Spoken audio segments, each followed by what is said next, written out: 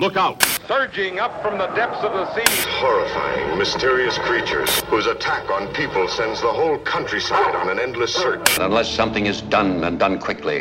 Is this the end of our civilization? You'll pioneer with us the perilous descent into the unknown. What does that mean? What are you even talking about? A deep, penetrating dive. In the last calm and reflective moment, before the monsters came. Humanoids from the Deep Dive. Welcome to the podcast Humanoids from the Deep Dive, where we dig deep into the meanings and contexts of your favorite monsters and monster movies.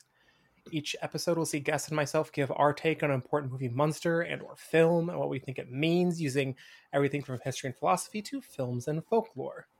Today's episode, we will be covering a film with... this one's a fun one for me because it has a literal ton of varied monsters. It's not just one entity. It's every 15 minutes there's something new that's entirely different. We're covering spookies today. So, also we have a very special guest, Brad Henderson from one of our favorite distributors, Vinegar Syndrome. Thanks for having me. I'm happy to be here. Yeah, thank you so much. We're so pleased to have you on. It's perfect for this episode. Fans of the show can find us on Spotify, iTunes, Google Podcasts, and Podbean. Also follow us on Twitter at HFT Deep Dive. I'm your host, Jeff Ewing. I'm an entertainment contributor for Forbes and Looper on everything genre film, with bylines and chapters on pretty much everything monster all over the place, because if it's monsters, I'm obsessed with it.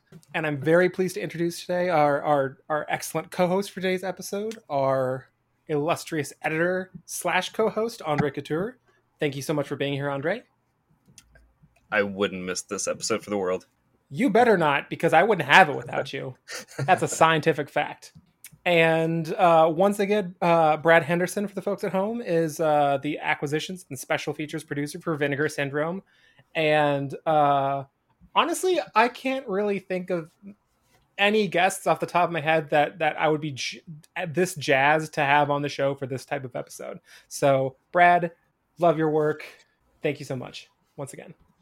Oh no, yeah, I appreciate it. Yeah, it's it's a lot of fun. Vinegar Syndrome, we have a great time. I have I work with a perfect team. With a couple of us do acquisitions and we discuss our favorite movies, and all of us have pretty much grew up on the same things, same films, and we're into the same things. So It's just a lot of fun, because as soon as you bring up something or something you maybe haven't thought about in years, it's we just kind of go crazy over it and just try our best to track stuff down. And yeah, I mean, my main job is, like I said, acquisitions, finding film rights, finding film material.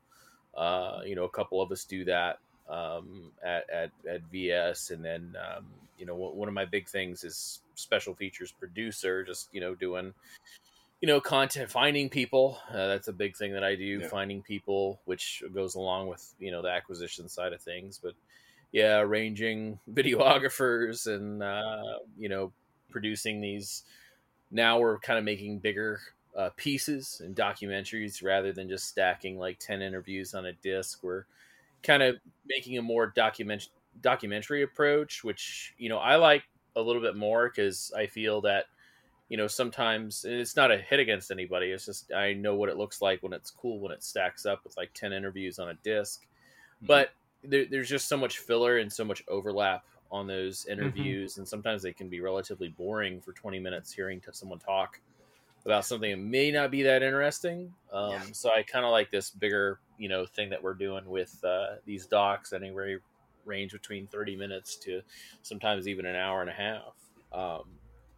They're quite a pleasure to put together, and it gives me, I'm a filmmaker myself, a filmmaker at heart, so it kind of gives me an opportunity to do that, produce and kind of mold these stories and through lines, and together, and work with editors, and it kind of feels like I'm making a movie at the same time, which is kind of neat. But we have a good time doing it, and happy to be here and happy to talk about one of the weirder movies that we've released. Well, the ones with like one of the bigger stories, and it was one of the films that I started working at Vinegar Syndrome during the kind of. I've done a lot for VS way back with Night Train to Terror. I was, doing reviews on their material because, as you guys probably know, there's not a whole lot of this collecting mentality and blogging so much wasn't that prominent back, 8-9 years ago. Mm-hmm. Like it wasn't that big as far as like this collecting thing. So I reached out to them. There was no one really writing about these Vinegar Syndrome movies at the time. And they sent me, some of their stuff, and I would write about it. It's just 100% up my alley and stuff I grew up on. And slowly I started, kind of doing things for them just because I knew about film rights, and I knew material, and I knew actors and producers, and I, had my hands into this stuff because I've been at it since I was a teen. Mm-hmm. And, it came around The Undertaker. They were like, okay, well, this is your thing with, VHS tapes. We need that, master for The Undertaker because the negative was cut for some weird reason and no one really knew why, and the footage was missing. And the only way to get it back was, a tape for The Undertaker. And the history of The Undertaker was never actually released on VHS. It just had a theatrical run, and then it was shelved for years and years, and it came out on DVD from Code Red, but it was the cut version. It was like 20 minutes missing or 15 minutes missing for the movie. And there was just bootlegs of that tape. So I was able to, spent a couple months trying to track down one of those original bootleg tapes. At least try to get a first or second gen off of it. And Mm-hmm. I found an original tape, which was, the best quality possible for tape, and we were able to insert that footage back. And ever since then, they, started, using me for additional things, finding talent, helping with certain things. And I brought some films with film rights and material to them that I knew about. We just started working together. And it was probably around that time I asked about Spookies. I said, I know the film has a super duper troubled history. And I said, but what was, I said, I always hear these reasons from people like, oh, it's just not possible, or rights are a mess. And it's just, usually that's not the case. It's just that, someone needs to try harder. And I said, what is the main reason? And it was just like, well, can't find the owner. He's just gone. He's, had his son passed away, during the production of the movie. And, the film was a mess and it bombed and he just kind of disappeared. And I said, well, that sounds easy. I find people all the time. And so, I set out to find this guy, and I found him, and, Michael Lee. And, and, and I called my colleagues up and I said, I found him. And they're like, holy shit, let's fucking do this. And we did it. Nice. And it all came to light, and I was just sitting there thinking, holy shit, like fucking Spookies is happening. This is gonna be absolutely insane. Like people are gonna go crazy over this because this is like a highly requested thing through the years, and just I knew like how kind of difficult it was to find unless you had a tape for it. Yeah. And there's bootlegs, of course, galore for the film, but no official release. Even that like DVD that came out of France like a few years before, it was a bootleg. Yeah. I mean, Michael never licensed it to anybody. Yeah, that's the copy I had for a while until I heard the news, and I was like, I might still hold on to that just for the novelty. So it's like it's sitting on my shelf right next to the Vinegar Syndrome Blu-ray.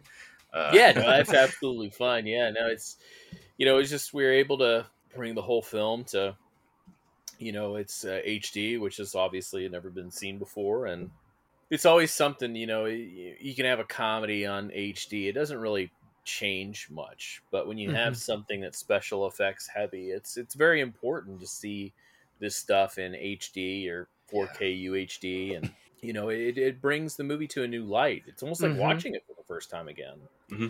Yeah, those effects are just absolutely fantastic. Like seeing it in like the HD transfer, and it looks like it was scanned and restored in 4K, mastered onto a Blu-ray disc. So my first time watching Spookies was like with a group of people in October, watching from like a YouTube rip. And like even then we got so much enjoyment out of it because we had no idea what we were in for. And hearing that this was going to get an HD release a few years after I first saw it for the first time, I popped it in when it came in from the mail, and it was exactly like you said. It was like watching it for the first time again. I get to relive that quite a bit, and because I used to and when I was in very, very young, probably like when I was like 12, 13, I was raised on movies when I was like 4 or 5, watching horror films, and started working a little bit, like helping my parents during the summer and mowing lawns and stuff like that. And I got really into watching movies around that time, when I was like 10, 11, renting everything from the store. And at one point there just wasn't anything else to rent from the store. And I wanted to find, I can't remember the name of the movie, but I wanted to find something. And I told my mom, I said, I want this tape, but I can't find it anywhere. We were going to flea markets and I would buy stuff and, buy used movies at the video store. And my mom said, well, there's this thing, called eBay, and we can look for it on there. And I was like I said, 11 or 12. So we just search for the tape and it's there for like 25 cents, 50 cents what tapes went for back then. And basically they were free if you just paid for shipping for a lot of these things. And upon looking, like I said, I can't remember the title, but looking at those tapes, then I just saw that there was like box lots of like horror, like, and action and video stores kind of going out, a business or just selling is like, DVDs coming along. So when I was like 13, 14 years old, like as I got older, like these box lots started popping up, like 160 tapes, 200 tapes, pay like $75 for shipping, and like a $20 for the lot, because at the time, and there was no collecting, there was nothing like that. I mean, you could get tapes for basically a quarter, and I would just buy these box lots. I would save up my money, and my mom would purchase them for me, and I'd get these huge boxes in the mail, and you'd open up the box and the smell of smoke would hit you in the face. It was beautiful. It's such a gross smell, but it brings like, no, I smell it now, and it's like every once in a while I'll catch a wind of it, and I'm like, I know that's supposed to be gross, but my God, that brings me back, but yeah, no, I would get so much random shit. I mean, that's what it was. It was like, 75 horror VHS tapes for, $25, and here you pay this for shipping. And I would get it, and I would just, most of the stuff was new to me, or, I'd have dupes and, give them to friends or sell them or whatever. Yeah, and then one time in one of those box lots, I got Spookies, and I saw the cover, and I was like, man, I hope all these fucking monsters are in this movie. And I put it in, and I was just blown away. You better not false advertise monsters to me. Yeah, I was like, that's how I am all the time. This movie. Yeah, and I remember that is a healthy attitude though for like box art on horror movies, because like 9, maybe not 9 times out of 10. I say like a soft 7.5 times out of 10. You're gonna get that box shock disappointment where it's just like the box art never happens. You're like, oh my God, there's a bunch of Nazi werewolves fighting like Allied unicorn riding like wizards. And it's like, oh no, there's like a dog with a Nazi uniform. I don't. Yeah. It's like, it's just happening off camera. They just talk about it. Yeah, that's what it was exciting about it, because it's the same thing as watching monster movies. It's the same thing as like, you don't see the monster until the last 15 minutes or something like that. And it's just like, it was just overwhelming with like, I remember the movie not being very good. It was just Yep. what's good about it is the ambition and the crazy special effects, and I took notice of that when I was younger, and it quickly became a favorite and something I would rewatch a lot because just there was a few films like that had monsters and I was really into. The same thing like the Neon Maniacs, when I first saw that when I was little, and just like 12 monsters and trading cards. Like, that's amazing. Like, this movie makes no sense whatsoever, but I get to see 12 monsters, like, kill people. Like, that sounds cool. Or something like The Guyver, when I was like, holy shit, like, you get to watch monsters, like, fucking fight in this movie? Like, it's insane to me.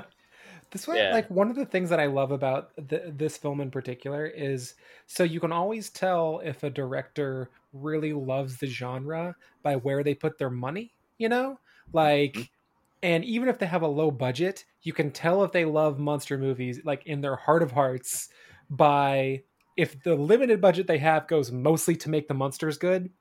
And this is a movie where you can tell, like, okay, there's lots of issues, but the actual like creature design and execution clearly get more attention and love, and you could even tell in the credits where they put like crew first.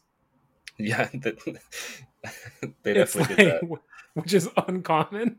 So I'm like, oh, you know exactly what your priority is, and I love that.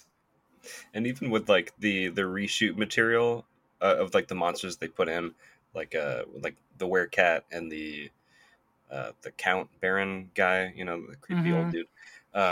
You can tell it was they spent less money and attention and time on it, but it still has some modicum of charm to it, where they still put in some effort there. That it wasn't a all right, let's just make these monsters, whatever. Like, let's just like they're not going to see him. It doesn't matter. Yeah, it still has that like that fun thread to it, even though like it doesn't quite match the level of artistry on one hand of say like the Michael Gingold and Glenn Baisley directed half-ish of the movie. It still hits that charm where like you kind of just forgive it for being not very good. Well, I feel like on that note, let's pivot into our actual reviews, because we kind of danced around certain things that we love, etc. But Andre, since I know that you really wanted to do this episode, would you like to start us off, good sir? Sure. Yeah. Totally. This is where like the traditional rating system kind of like betrays me, because like out of a 5-star rating system, realistically and idealistically, this movie measured on a base merit of entertainment and straightforwardness and I don't know, just effectiveness of like telling the story. It's gonna get a low score, but I'm very biased with this movie, so I already put it at like a 3.5-ish out of 5, just on enjoyment. And that's kind of how I've been looking at like how I don't know, arbitrarily like quote unquote rate things. I don't know, it's just like a just an organization system. Hey, you don't got to defend it to me, because my rating system is, does it have monsters in it, and do they mess the monsters up? Yeah. So, I mean, like, if I could, so if the second half was a little bit more tight, I don't know, there's something kind of slow about like the second film unit wrapping up the movie that just kind of drags out. If I was a little bit tighter, I would definitely give this like a 4 possibly, but I'm sticking with a 3.5. Just because this has for me like endless rewatch value. This is one of my Halloween rotation movies. Like, I'm gonna watch it every October, no matter what. I mean, that's a reason I accept. So, You're preaching to the choir there, good sir. Love it. Thank you so much. Brad, would you like to go next as our honored guest? Yeah, sure. As far as like rating it, I mean, to kind of piggyback off what Andre said, it's Jaws is a 5-star movie, Mm-hmm. but so are a lot of shot on video movies for me. Mhm. I rate things on various, because I actually have this argument and discussion with friends all the time. They're like, how do you rate something that's like a perfect movie of 5, but you also rate this piece of trash like 5 stars? And my thing is, like I said, to piggyback off what Andre said, is that I enjoy it. Like there's certain things that I can rate based off artistic merit, but what's the fucking point sometimes? Like, there can be a great looking movie, but it's shit. Like, I'm gonna rate it a 3.5 because it looks good. No, I'm gonna rate it a fucking 1 because it's not very good. Right, and not to barge into your review, but to just add to that, like there are some movies that some people would say are 5-star movies that I'm like, really, like I'm gonna call you out, Boyhood. That is not a 5-star movie. Yeah. Like, and I could go into why. I could do an episode about breaking down why that is a subpar film. But let's not act like all of these so-called highfalutin 5-star movies are what they want to be and as successful as we like to pretend they are. Mm-hmm. Yeah, it's like Spookies. I would say like I'd have to like look at my Letterboxd ratings, but I mean I would probably offhand give it like a 3.5, 4 stars. Just because it's a really fun movie. I rate a lot of, Academy Award winners 4 stars. Is Spookies an Academy Award winner? Absolutely not. If you're going to do that, then Spookies would be a 0.5 star, and 3 Billboards in Ebbing, Missouri would be 4 stars. Like I don't know how to look at, like, it's all going to be, it's all subjective, one, and two, like. Like I said, there's so many reasons that go into rating a film, and I find like Spookies something that I could rewatch once a year versus a wonderful film that won, like let's just say Moonlight. Moonlight's a great film. I'm going to probably maybe watch it twice in my entire life. I'll rewatch it years and years down the road, and I consider maybe that a 5-star movie, 4-star movie. But I'm not going to rewatch it all the time like I am Spookies. There's some movies are just fun. You want to watch and you want to just have a good time, and then that's one of them. And honestly, a lot of horror films are like that. It's people are always like, "Oh, you rated that a 4 or 5? That's not a very good movie." And I was like, "I've watched that shit every fucking year if I wanted to. Like, it's great." Yeah. Like, so yeah, my rating system's all jacked, but I also don't care what people say. Yeah. That's fair. So thank you for that. I agree. Fun fact though, for the folks at home, so I have the 2-screen, like 2-monitor editor setup. And while we're recording, I'm actually watching Moonlight right now. That's not true. But I do love that film, which is true. Thank you so much. Okay, so for my review, it's interesting because I have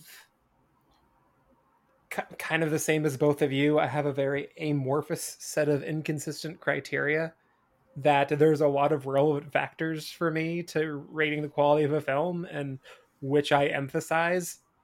Admittedly, it's subjective for everyone, but what are you going to do? I'm a person. I don't claim to be objective. And so I'll still try, though, to approximate it enough that people don't say that I'm a charlatan.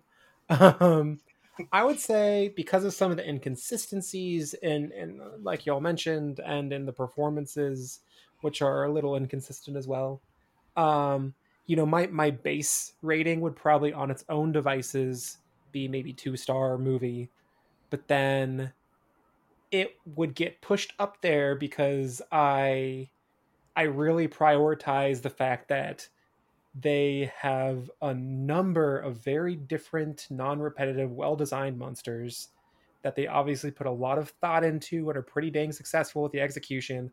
A lot of the effects super land. All those things were really what they were trying to accomplish, and they did that well. And so that pushes it maybe up to 3.5 for me, all combined. And then it gets knocked down half a star more because of all the farting that the Muckmen do. And here's why. Here's why that knocks them down half a star. I know some people think it's funny, it's memorable, they love it. But for me, those Muckmen are well designed and would be really creepy in that scene if it weren't for all those goddamn thoughts. Like, and so I gotta knock it down half a star, lands at a 3 for me. Fair enough. That's entirely the producer's fault, if I remember correctly. Yeah, it's just like, why? Because it's otherwise such a successful scene and a great design, and they don't just add one; they like layer that sucker. They go ham on that. Like it's like they had like a kid with a soundboard, just like mashing exactly the buttons. Yeah. In fact, the producer, I don't even remember the name of the producer because I rewatched the amazing documentary, one of two, actually, on the release, the Twisted Tale Unmaking of Spookies.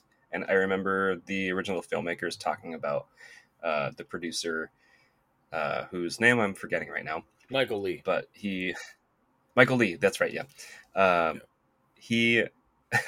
He suggested, first of all, that the title of the film be The Bowel Eruptors, which makes total sense given the Muckmen scene, because I think that's what he was really trying to push, like this scatological humor thing. Yeah, he's like, no, you don't understand. Their bowels, they are erupting bowels. Yeah. You don't understand. It's like... And the real horror of the story is that there's not a single bathroom in this entire house. Dun dun dun. But no, yeah, I'm pretty sure that's one of the things that he had like terrible ideas about that somehow just like made it into the movie. It happens. I mean, I have plenty of terrible ideas that would make it into the podcast if it weren't reined in by a bunch of smart humans. So it definitely happens. So for our next segment, this is kind of something that we're doing for the first time, but I actually really like the idea, and so maybe it'll be a regular thing, folks. But we're going to do like a monster breakdown segment, which works particularly well here because there are so many interesting creatures. And I was wondering, Andre, because this is an idea that you really pushed forward. Would you like to explain what the segment is? Yeah, so there's like a veritable smorgasbord of monsters in this whole thing. So rather than like try to do an exhaustive like coverage of like the movie, or focus on one specific monster, and like because since there are so many monsters in this movie, they don't get a lot of dedicated screen time, because like as mentioned before, the Muckmen, they're in like one sequence and then that's it. We move on to the next room, the next scene, the next set piece, monster kill, and then we move on from there. So it's kind of like it's an old dark house setup where these kids come into a house to party, but then it's haunted, and then they release a bunch of monsters through a Ouija board. So it's kind of like if you look at it in terms of tabletop RPG, you have this bestiary of monsters that are specific to the environment. And what I was thinking is that we just sort of, I don't know, classify them, just go into like, first of all, how ridiculous these monsters are, and how uniquely interesting each individual one is, where when you're watching the movie, like, you're just like, what is that? That's a werecat?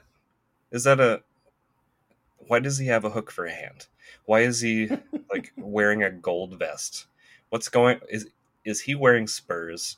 You know, and then so it's just interesting to focus on one of those monsters or a couple of those monsters and just see if we can make a little bit of sense out of it. If anything, it's going to come off as like a little kind of I don't want to use the word like fan fiction, but you know, just sort of add our own sense of context to it and just have fun with it.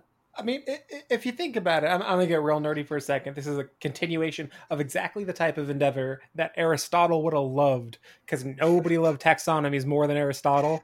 And we're going to try and eventually build our way to a taxonomy of monsters for you fine folks at home. And this is a really great one to start with. And Aristotle would 100% be like a big Spookies fan, of course.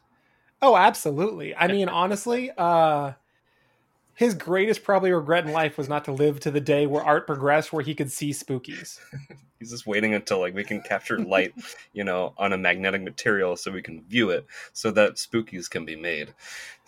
He's just watching from the heavens, assuming that you believe in a heavens. I'll say he'll be watching from Elysian Fields. He'll be watching from the Greek positive afterlife. Interpositive half-life, the big magnetic tape in the sky. Absolutely. This sort of a living bestiary, I guess I would call it. Absolutely, that's perfect. Well, would you like to start us off with yours? Yeah. So okay, I have to start off with the werecat. For the name, I think werecat's just fine because he's obviously a humanoid being. Like, he runs around on two legs. Sometimes he's on all fours, like when he's in the presence of his master. But I'm thinking that's more of like a maybe like a power dynamic sort of thing that he has. But the thing to address here is the way that this werecat is dressed, and that's the most puzzling aspect. And I think the only explanation for me is that this person, before having been turned into a werecat, was at some point a magician's assistant, which is why he's wearing the gold vest. And he was in some sort of accident where, you know, like they saw someone in half or something like that, and he just gets his hand stuck in there, and his hand gets cut off at some point, and then he just has a prosthetic hook. So the werecat specifically, it's some type of panther, which gives him a heightened sense of smell, which you actually get to see early on in the movie when we see Billy running away from the house after the surprise birthday party scene, and then he gets chased by the werecat, slashed in the face with his good hand, and then slowly starts burying him alive. And you can tell that he's had this hook for a while, because the fact that he has a hook for his supporting hand when he's dumping dirt on Billy doesn't slow him down at all, even though he's still kind of doing it slowly. He tracks him in that forest purely by sense of smell and low light vision. So his heightened senses definitely help him track him down. For like the final category, inherently being like a were creature is somewhat of like a magical construct. So he's a magical creature, like a cursed magical creature with his own sets of like strengths and weaknesses. There's no evidence that he possesses any sort of keen sense of hearing. It just seems like he has like a normal level of hearing, like he did when he was human. And he does wear a collar in some of the close-ups that you see in the movie. So my thinking is the collar is the magical article that Creon, the old wizard, uses to exert control over him. And that's why, like, you know, when he's sitting in his chair at his chessboard, he's always just kind of like snuggling up against the chair and Creon and designated his master. So I think theoretically, if whatever talisman or something that the wizard is using to control the werecat, if it's passed on to someone else, they could then relinquish control of the werecat and just sort of like sick him against anyone. Mm-hmm. That's my rough bestiary for the gold-vested, hook-handed werecat. You said rough. That's pretty deep. I love it. Yeah, my mind just like starts filling in details that I didn't write down. Yeah, that's pretty legit, so right? that's rough for me. No, I mean that's great. Yeah, no, absolutely. I'm unfortunately not that prepared. I just like some of the monsters. Oh yeah, no, totally fine. That's also a legitimate mode of being on this show.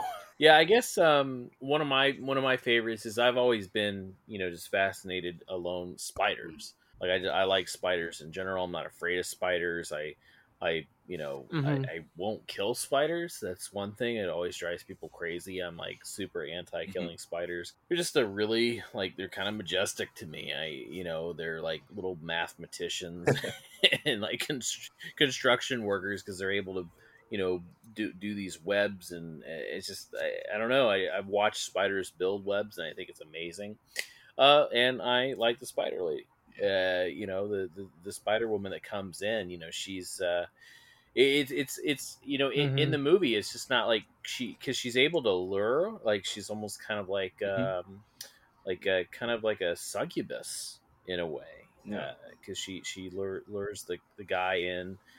She just kind of appears, and it is so awkward because the shots that are followed by, the camera's always in a different position, in a different angle every time she appears. And it's like they don't understand camera left or camera right when they're making the movie. They do not understand camera placement. It's just like I don't know if they just did pickup shots a lot, or they just had obviously they had no idea what they were doing when they were making this movie, but they did know they're monsters. And I think that's the cool one, is because one, it's you see cobwebs like as the guy's like going through the hallways, and she's saying come this way, so like something's gonna happen. It's like any movie where you see the character trampling through the woods or a basement, and there's like obviously there's spider webs placed there because some shit's gonna go down with spiders, especially in fantasy movies. Like that's a big thing. There's plenty of fantasy movies where people fight spider-like creatures, and that's always like the calling thing. Like that's the little bit of the super quick like foreshadowing really quick. It's like, oh, they're going down a tunnel, there's spider webs, so they're obviously gonna go through a bunch of tarantulas like in Indiana Jones, or they're gonna encounter this huge spider in like some like Harry Potter, whatever magic movie there is with spiders. There's always like spiders in magic movies, and which is also comes into place because there is like this magical side to the spider lady. So yeah, she lures the guy in there, and then obviously it's you going through cobwebs, so it's like, is the house just musty and dirty? And then they get into the lair and the big webs behind him, and then comes this total like multiple transformations. So her face changes at first, and then it gets bigger and bigger, and then forms kind of like like the abdomen and thorax like start to like pop out like out of her head, and it starts to mold a spider, but it's like kind of backwards at the same time. And then the legs come out, and then obviously the spider hose tongue sucker comes out, and then just immediately sucks him dry.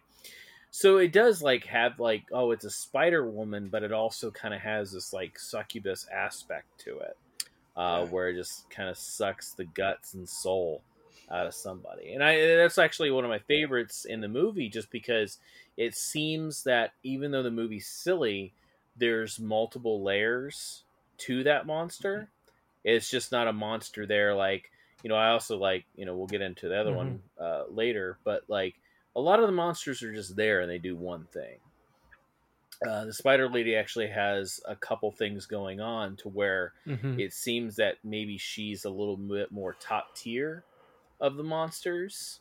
Yeah. Like she could have like some type of leadership But anyways, yeah, that's been one of my favorites just because there's multiple layers to it.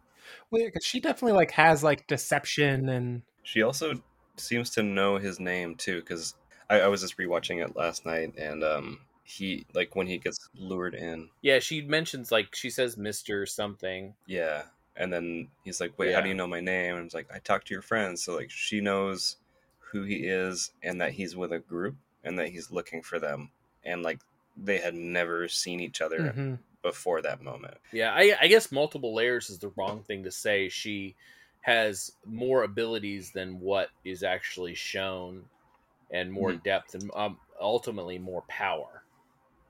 You know, so she is one of the more powerful monsters, just very underutilized in the sense of the story, which the movie's not about the the tiers or hierarchy of the monsters. Yeah, they're just there. I'm sure that's not the intention of the filmmakers, but it's, it is something that you could, if you were to this made a sequel or a remake, there's obviously a little bit more depth on that. You could have a spin-off of, basically what I'm saying is, if this was made today, we would have a spin-off of the Spider-Woman and the Spookies extended universe, or Star Wars or something like that. She would definitely have her own series. No, she totally gives off like the sense of royalty, almost like a. I mean, I don't want to draw too many comparisons to like Xenomorph because of like the tube thing that shoots out of her mouth, like the mouth in the mouth. Yeah, she's elegant. It's just weird because they really do, I don't remember them going back to it. There is that other spider creature that pops up, but I don't think it's the same thing, if I remember correctly. It's completely different. I do love the Spider-Woman. I would totally watch a Spider-Woman spinoff or a Spider-Woman extended universe or some such. I mean, I know not everything needs an extended universe, but most monster things do. I mean, they're given Army of the Dead an extended universe, so why not, Yeah, I mean, literally, like, the Universal Monsters invented the extended universe. Like, I think you get a blank check. Yeah. My chosen monster was, they call it the Grim Reaper in the credits, but that is an entirely separate astral entity, or angel, or whatever your mythos is. So even the visage is the same. I call this one the Grit Reaper because it's made of stone and then it's animated to patrol around and give comeuppance to trespassers when summoned. So I was thinking about this being, and it seems as though to me that it has some sort of categorical resemblance to your gargoyles, possibly even golems, as sort of clay or stone magically animated beings. And the way I thought about it from its behavior in the film, I would imagine that it's a guardian of a sort, typically found probably around doorways or inside or around super secretive areas, particularly where there's magical artifacts or magical ceremonies that need a higher level of protection. And so your gargoyles, as a supernaturally animated stone entity, are often traditionally supposed to serve the purpose of scaring away evil by being, I don't know, scarier and more evil. I don't know what the exact logic is. Probably that.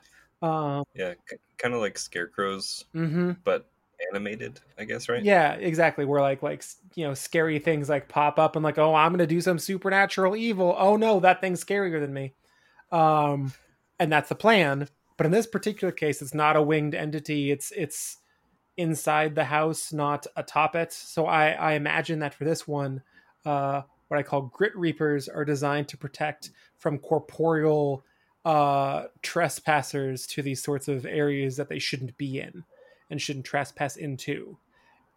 And so they're a friend to those whose grounds they protect and those who animate them, much like the werecat probably has some subservience to whoever magically controls it.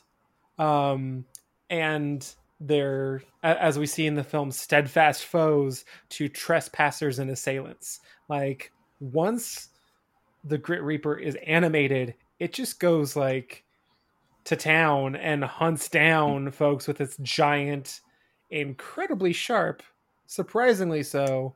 Scythe, like just like a little nick is like, oh no, my leg's wide open. Yeah, it's pretty brutal, actually. It's super brutal and very quickly.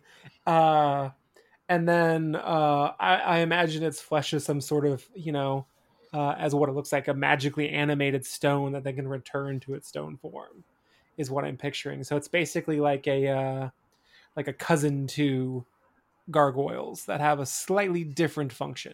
And it seems like it has some defense mechanisms built into it as well, because one of the guys tries to grab the scythe, I think. It also does a really good job of like pushing its assailants out of the area that they're in, and it forces them onto the roof, so they're like trying to get away from it and trying to get back into another window, and it's just slowly pursuing them. But then one of the members of the group tries to like wrestle the scythe out of its hands, which is not going to happen because it's like fused to him. It's like part of him, right? So his hands start burning, and there's like what looks like acid smoke or something like that just coming up from it. So it must be some kind of toxic material. I don't know.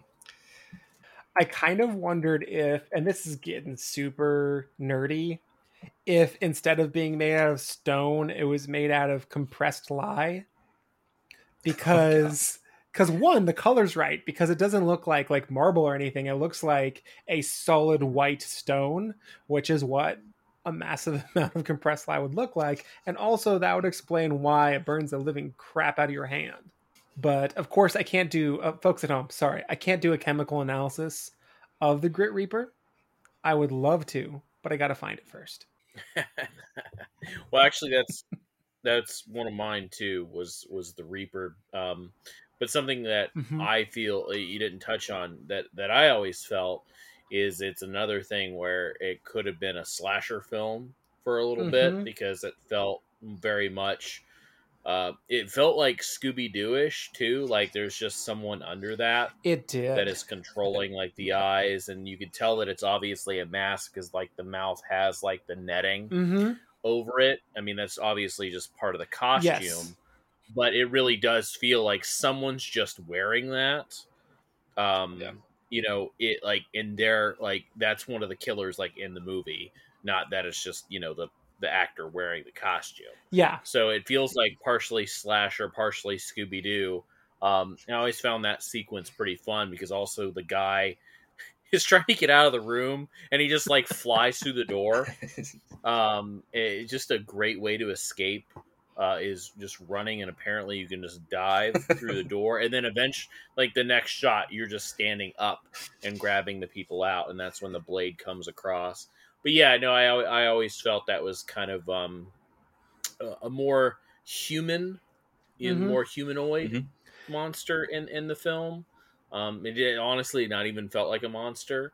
And another thing where you could just totally make a movie off of that guy, like killing all the teenagers and kids at the thing, and then you take off the mask and it's the guy that they met in the beginning of the movie that's trying to scare him off because it's his property. It's the Chief Justice of the Supreme Court. He's got the robe. No, but one of the things I thought about, I'm so glad you mentioned that, it sometimes feels like a guy in a costume, is because it's interesting because like the skeletal ribs are not like, okay, so the Muckman is a big old humanoid pile of muck, right? A lot of these creatures really look like what they are, but it's skeletal. Yeah, his ribs is obviously just something like you could totally see it's wearing and not actually like it doesn't even feel like special effects. It just literally feels like someone spent a little bit more on this Halloween costume. Yeah, exactly, because it feels like there's some lighting in the sort of the headpiece. The mask has like the glowing eyes. I'm not sure how much of that was in like post, but it does have like the red glow that gives it like an otherworldly kind of nudge. But other than that, it just looks like a premium Spirit Halloween costume. But we are talking premium though. Yeah. Like, not to be insulting, they spent some cash so that they could trick or treat. Yeah, at least $150. Oh yeah. Yeah, this is the good stuff. They went to the specialty mask store. Yeah. But yeah, that's what I always liked about that one. Just because it felt, again, in its own little movie. You know? I mean, I like all the monsters, but those are the two that definitely stick out the most for me, and always have. I actually had one that I think deserved a little bit more time, or at least more focus in the movie, just because we see it for such a short interval, and that's like the I'm not even sure what to call it really, other than like the electric tendril guy. So it's like the guy with like the very vertical mouth with like the jagged teeth. He comes out covered in slime. Yeah, he kind of looks like a Yautja almost, you know, like one of the predators. Yeah, it's got some. It definitely has some like feature commonalities, and the big difference would be it has that it looks like a kind of semi-metallic spinal cord wrapped around it that it uses as a weapon. Yeah, and like his rib cage is like completely open. Like his chest cavity, the only thing that's there is like an exposed heart that you can see beating. When the monster first gets introduced, he's actually shapeshifted as one of the members of the group who has already been killed. He shapeshifts into the person who was just killed earlier, but the British lady didn't see that or notice it or whatever. She was in a different room, and then she calls out to him, and he slowly walks over, and then all of a sudden just shapeshifts into his true form, which is, I'm doubling down on this, electric tendril guy. Okay. So in his true form, he uses I guess he has like 2 tendrils that are connected to his arms to like wrap around her limbs, like restrict her movement. And while that happens, like he's able to like pump electricity into her body. The way the film makes it look, it's like these red circles of electricity that just like pulse through her, which ends up melting her from the outside. It's like she straight up dissolves. Yeah, like her face just like stop motion dissolves down, and I don't even know if we see bone underneath or if everything just kind of just gets liquefied. She just dissolves like sugar in an old school like hot water like elementary school experiment. Yeah. Like she's gone. My thinking is that that's how he absorbs nutrients. Is they wrap him up in the tendrils, pump the electricity, and then everything sort of liquefies, and then there must be something in the tendrils that just like sucks whatever nutrients it needs into the body. But then the monster just disappears after that. Like we don't see it again. Yeah, I know. Like I feel like it's such a cool design too. Yeah, I really like it. I would have liked to have seen a little more full body of it. I mean, we see a lot, so I'm pretty satisfied. I just liked it a lot, and would have liked for it to have a little more screen time because it's cool. And I think that there might have been some other shots of that monster, maybe like a full body shot of those special effects, but that ended up on the cutting room floor when they fired the original directors and then brought in the new ones. So, I mean, that's all we have. I'm glad that we have that, but you know, I can only go so far with just sort of guessing how to classify it. Yeah, because we're missing some data. But it seems like it would serve as a some kind of like warrior class, like just to get into like a little bit of a nerdy D&D style, like how this character would operate on paper, I guess. Yeah, it would definitely be like a berserker warrior kind of class, maybe a hybrid where it only really has one natural defense mechanism, which is like the tendrils thing. Yeah, like I like to think of it as Spider-Man's greatest arch nemesis. Like I like to think of it as Dr. Octopus, but like a way better design for Doc Ock because it kind of operates the same. Yeah. And I can imagine it hunting Spider-Man. I could too, actually. I think so. It would be really good at keeping its enemies at a distance because its heart is literally exposed to open air. That if you just like, you know, stick a knife in there, it's done. I think it's just able to create so much space from itself to make a buffer zone of death. basically, just to kill anything and everything around it. Because it does kill her pretty quickly. It does, like, and it dissolves her like nothing, which is its own, like, it didn't use that. It used that after she was incapacitated. It didn't use that. I imagine that you could actually lead with that attack because it seemed to be extremely efficient. Like, that could do a lot of damage very quickly. Yeah. I mean, if Spookies was a fighting video game, like a Street Fighter or something, that move would be like the bane of my existence. I would just be so pissed off if someone just kept spamming that move. Yeah, that would be like a cheat code move. Absolutely. The one, I don't have like a full rundown for this one, but the one last one that I really wanted to talk about was there's like this sort of reptilian kind of pygmy mermaid sort of thing. And the sort of thing comes into place where like its tail isn't like a full mermaid tail, but it basically is. And it just attacks a girl. And I love it. I think it's amazing. I don't have nearly enough information to do a full rundown. I don't feel like, but it's one of my favorite things. I just love the way that they look too, because like they look like 3 or 4 different things. Yeah. Just like glued together. And I love it. Like I don't even know how to begin to like generalize it. Right. And that exactly, like, ergo, like, why I'm just like, I feel underprepared, but also I just love it and I gotta bring it up.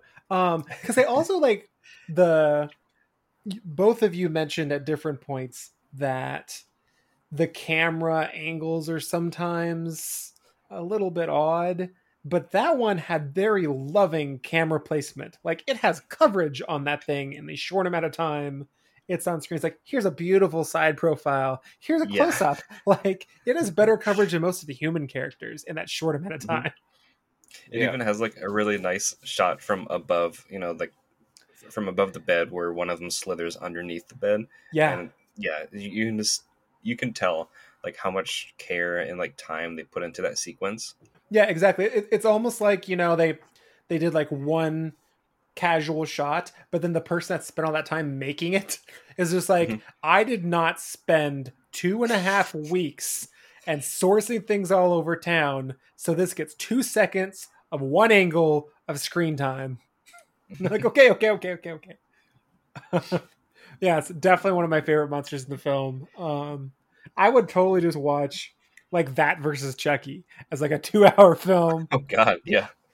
Just hunting each other down for 2 hours with a bunch of casualties. I would watch that 700 times right now. Since it looks like such a mishmash of like incredibly different things, I have this theory in my head that like it's some crazy genetic splicing where they took some kind of like DNA from the creature of the Black Lagoon and then mixed it with lizard, snake DNA, maybe instead of like snake, like iguana or something like that. It might also be amphibious.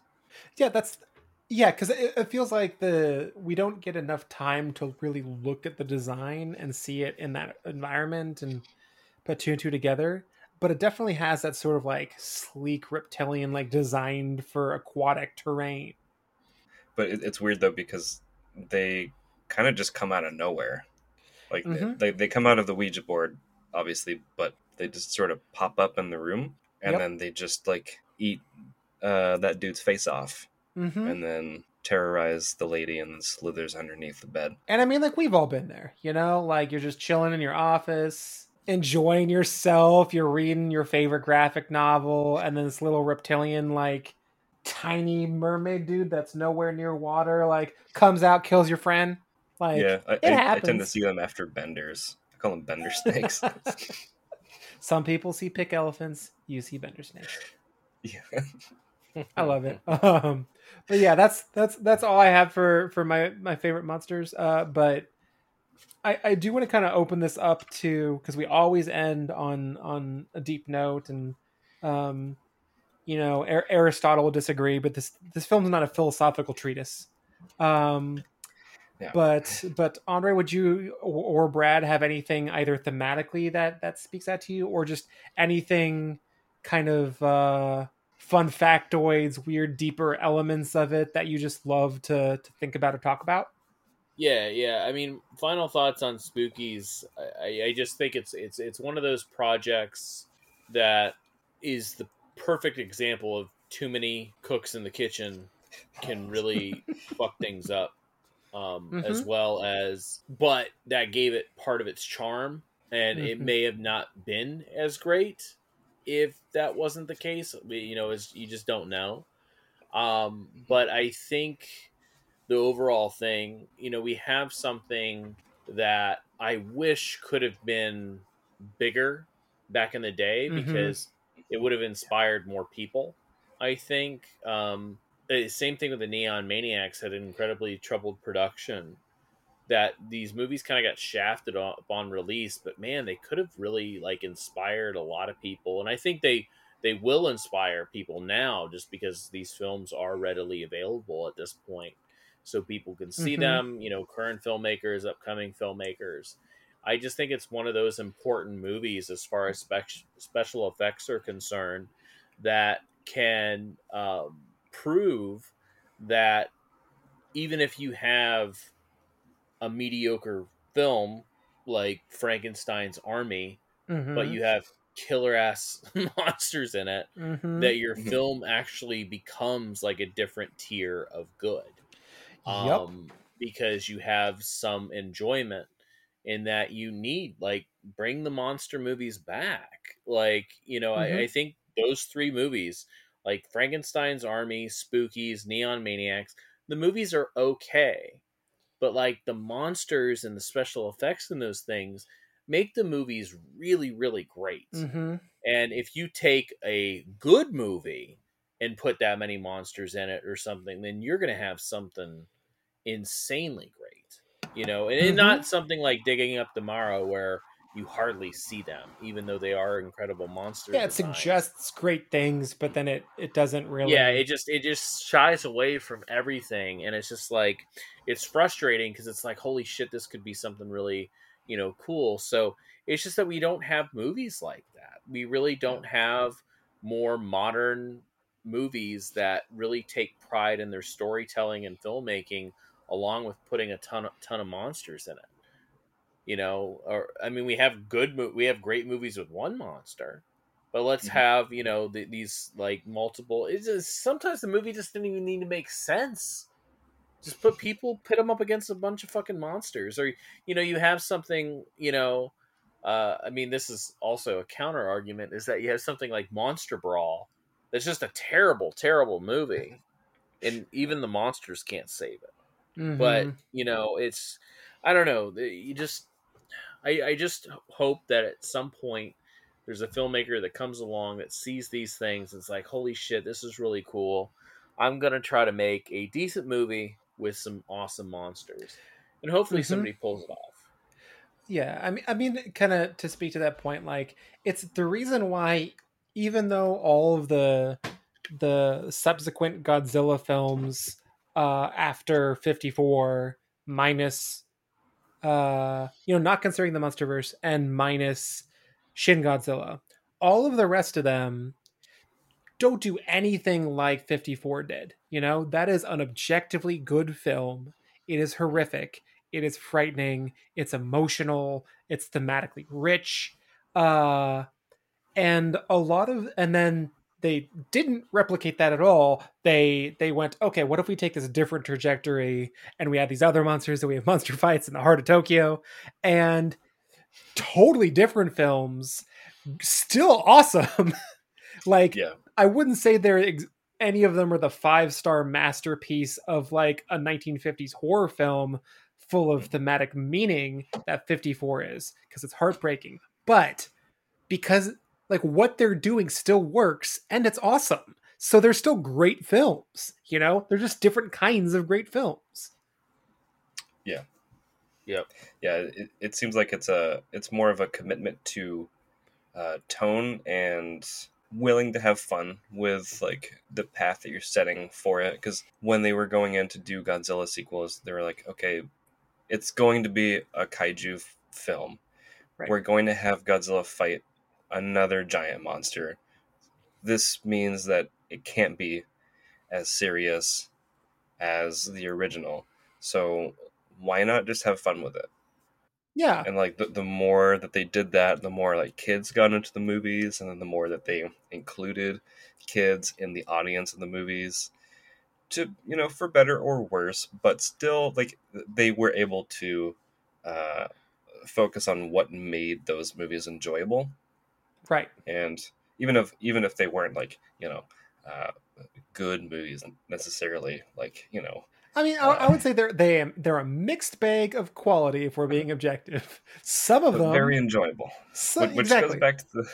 goes back to the beginning of, like, the subjectiveness of, you know, rating Right. something. It's just like, it's you willing to, like, know what the material that you're making is serving, sort of, and then you just having fun with that and not trying to battle yourself right in the middle of that project. Right, because I mean, like I'll do, you know, like I'm a film reviewer. Like I'll watch every Oscar winner and appreciate them for what they are. I will also spend an entire week watching nothing but Godzilla and Gamera films and consider that one of the greatest weeks I've had this year. So there's definitely like virtue in all sorts of these different projects.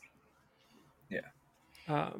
I did want to ask our guest Brad one more thing, and this is really just touching on some of the themes that we've talked about, and not necessarily about spookies per se, even though it kind of connects to that. Because I know all three of us are big fans of cult cinema, of undiscovered, of you know, lost classics, like of weird films. Like I could watch Rubber all the time. Like I love that movie. There's so many weird movies that I just gravitate towards. But you know, some people might not intuitively gravitate towards that type of cinema, although I would say if they really gave it a fair shot, they'd probably love it. Why do you think cult cinema and some of these earlier weirder ones like spookies and whatever, like why do you think that people should try and find and pay attention to them? That's a good question. I'm unprepared for. But yeah. And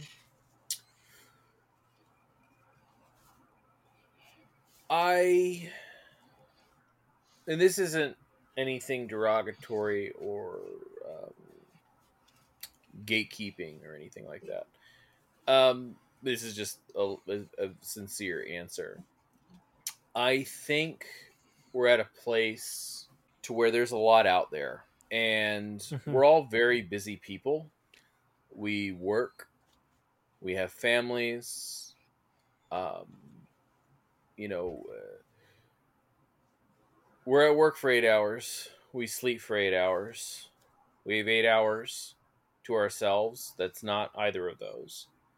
During those 8 hours is traveling back and forth to work, fixing dinner, eating dinner with family, spending time with family. So when we're given that 2 hour, hour and a half span of time for enjoyment, it's tough because we have so many movies out there. Everybody's taste is different. We have so many great movies. We have so many okay movies. We have so many bad movies. People in general like familiarity, and they don't want to waste their time with something that might be bad if they're not into it.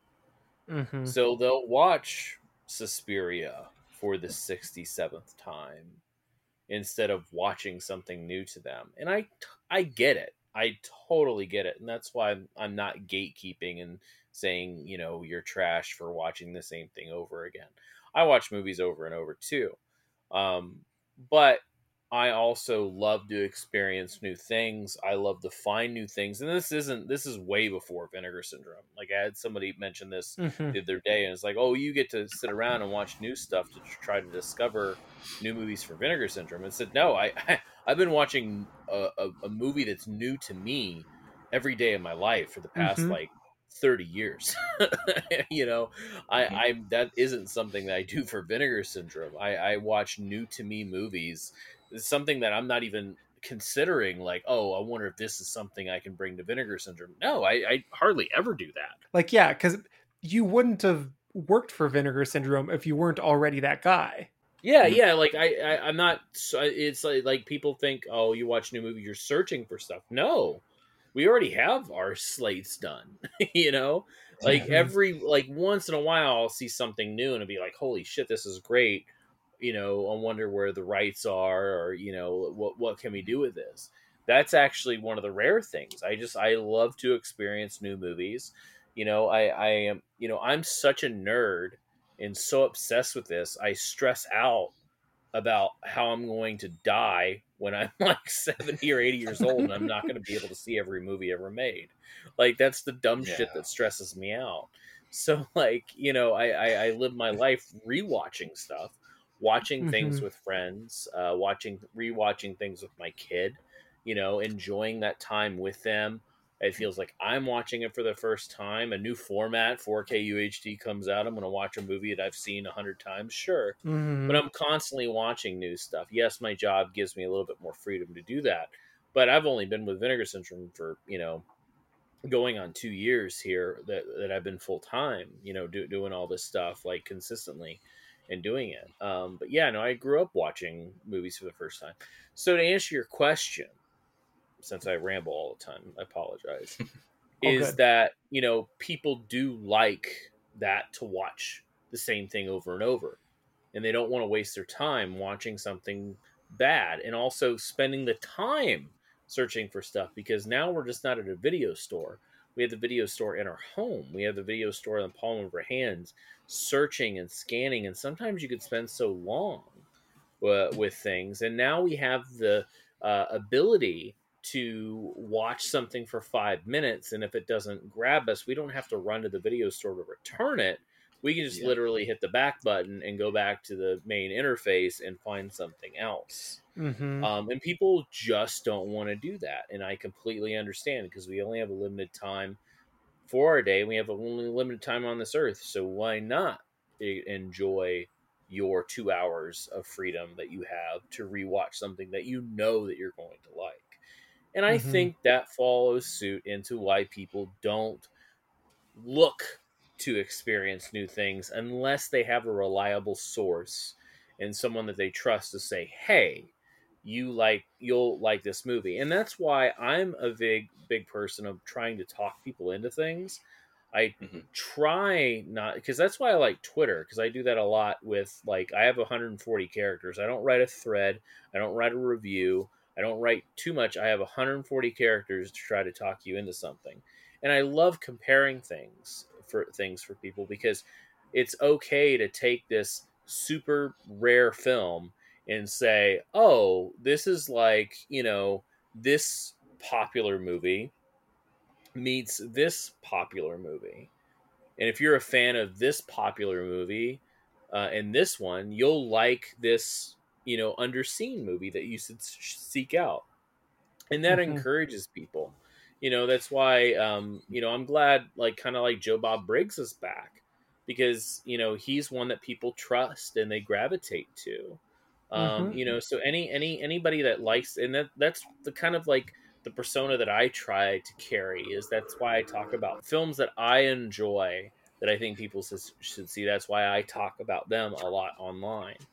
And then also, it's one of those things where you kind of have to keep going at it. And, you know, it's funny because, like, I'll get comments here and there, not derogatory or mean. People will say, well, you keep talking about this one movie. Well, yeah, I'm not the type of person that thinks, oh, I have one tweet out there about this movie, everybody in the world's going to watch it. No, sometimes you got to keep on it. You got to push and push and push. And then, like, a year later, I'll have someone say, oh my gosh, I bought this because of you wouldn't shut up about it, and I turned out and I loved it. Mission fucking accomplished. That's the whole point, you know? So I don't know if that really answers your question so much, but, like, I just think it's one of those things where, you know, you have to you don't give up on people.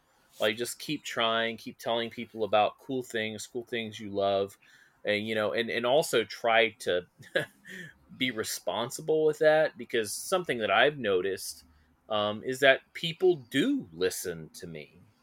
So I try to like, you know, pick things and choose things that I, you know, I'm trying to be to build that like layer of trust.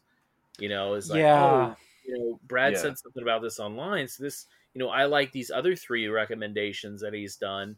You know, because I want people to trust me. It's the same thing. You know, when people come up to the booth at Vinegar Syndrome, they're like, "Hey, I don't know any of these movies. What? Tell me something that's good." I will never ever just tell you something. I will always 100% ask you, "What do you like?" Because if I recommend something that you don't like, then you'll never be a customer again because you think we have shitty movies. Right. This is I can relate to that so much because like as Andre can tell you, as any of the co-hosts can tell you, I so maybe over tightly carefully book episodes.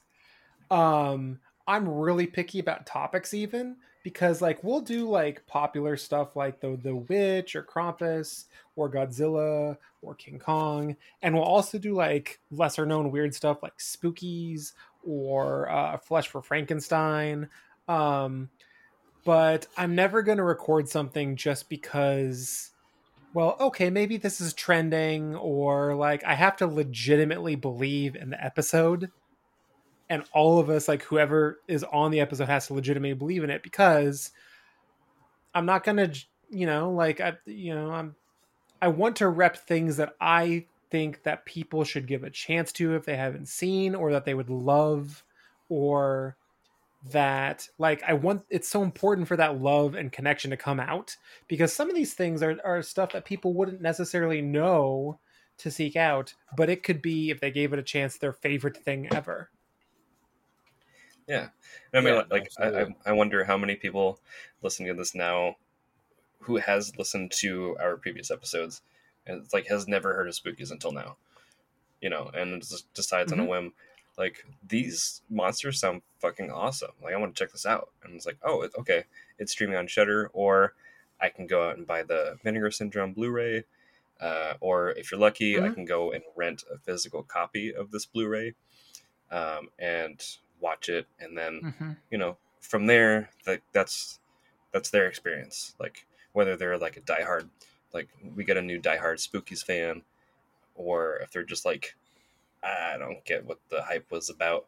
Like, the important thing is that there is hype about Spookies and that people are here to like know about it, and that like people enjoy it, and it's not like a like you need to see this movie. It's more like a, you know what, if you enjoy these kinds of things, you would enjoy this. It's kind of it's like the curation attitude that a lot of like video stores had, you know, back then, where you'd have the conversation with the clerk, and like they might know you if you come in regularly, and like they know what you're renting, they know what you're buying. They're like, oh, you know, since you really liked watching this movie, have you heard of this movie? And then sometimes like, oh yeah, I've seen that, I like that quite a bit, or like, no, I haven't heard of that. I'll think I'll pick that up next week, you know, when I return my rental video or whatever. And that's super important. Yeah, no, I completely agree. I just wanted to tell you real quick, Brad, while I still have you on.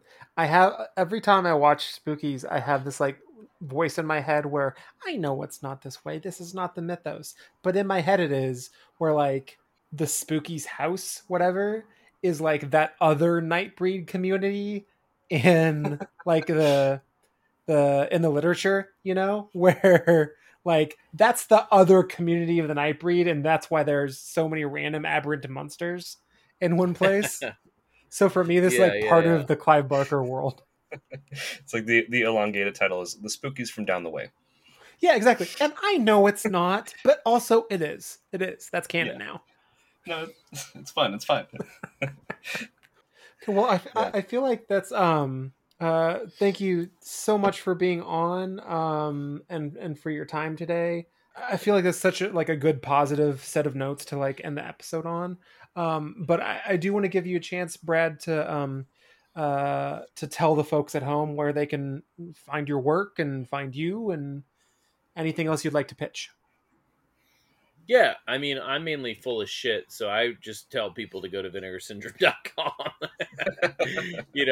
But yeah, no, it's I talk about movies all the time. I mainly I'm on Twitter at this point. I don't really do Facebook or Instagram. I try to cut social media out of my life as much as possible. So yeah, I mean, I try to, stay on top of mentions and everything, but I do talk about movies quite a bit. I don't necessarily engage into conversations just because, like I said, I'm not on social media that much, but if you have any questions or anything, always DM me. I'm open to discuss things. I don't really scroll. But yeah, vinegarsyndrome.com. We have another massive sale coming up in November, our our Black Friday sale. Black Friday. And, we just recently released Through the Fire, The Lamp, and Killer's Delight. So, two monster movies. I'm looking at that copy of The Lamp pretty soon before that's gone. Yeah. So The Lamp obviously has a really cool, monster in that. The genie. Through the Fire has some cool kind of demonic creatures. Not creatures really, just demonic presence and demons and shit like that. But yeah, no, those are our newest releases that you can find. We have, of course, our partner labels and everything. But we're always doing interesting things, I feel. And, we have a crazy, crazy slate for the next couple years lined up. So yeah, we're always actively doing something. I'm always watching some type of bullshit, and I'll probably talk about it online. But yeah, so that's and my handle's Brad F. Henderson on Twitter. I'm not under any other alias or anything like that. I'm really bad at this, by the way. I'm really bad at promoting my anything. It's just go to vinegarsyndrome.com and you'll find everything. You're awesome. I was just gonna throw in this thing here, since the November Black Friday sale is coming up. There, at the time that this episode releases, there will be a full-fledged Vinegar Syndrome app. So I guess if you don't want to go to the website on a normal computer, you can buy your titles from there. Might be a and fun this thing is why I'm terrible at this, because I didn't think about that. Yeah, I mean, it's brand new too, and just like I was trying to figure out, like, why does Vinegar Syndrome need an app? But like, you know what? I don't care. I'm gonna like dump my money in there anyway. Might as well just make it easier for me. Yeah, and I'll just say, like, for example, one of their recent ones on their front page, if you haven't seen Six String Samurai, go out right now after the episode concludes. It'll be a short amount of time, and buy it. Just buy it. You will be happy. Yep. You will enjoy it. Thank you so much, Brad. Andre, tell the folks at home how they can find you.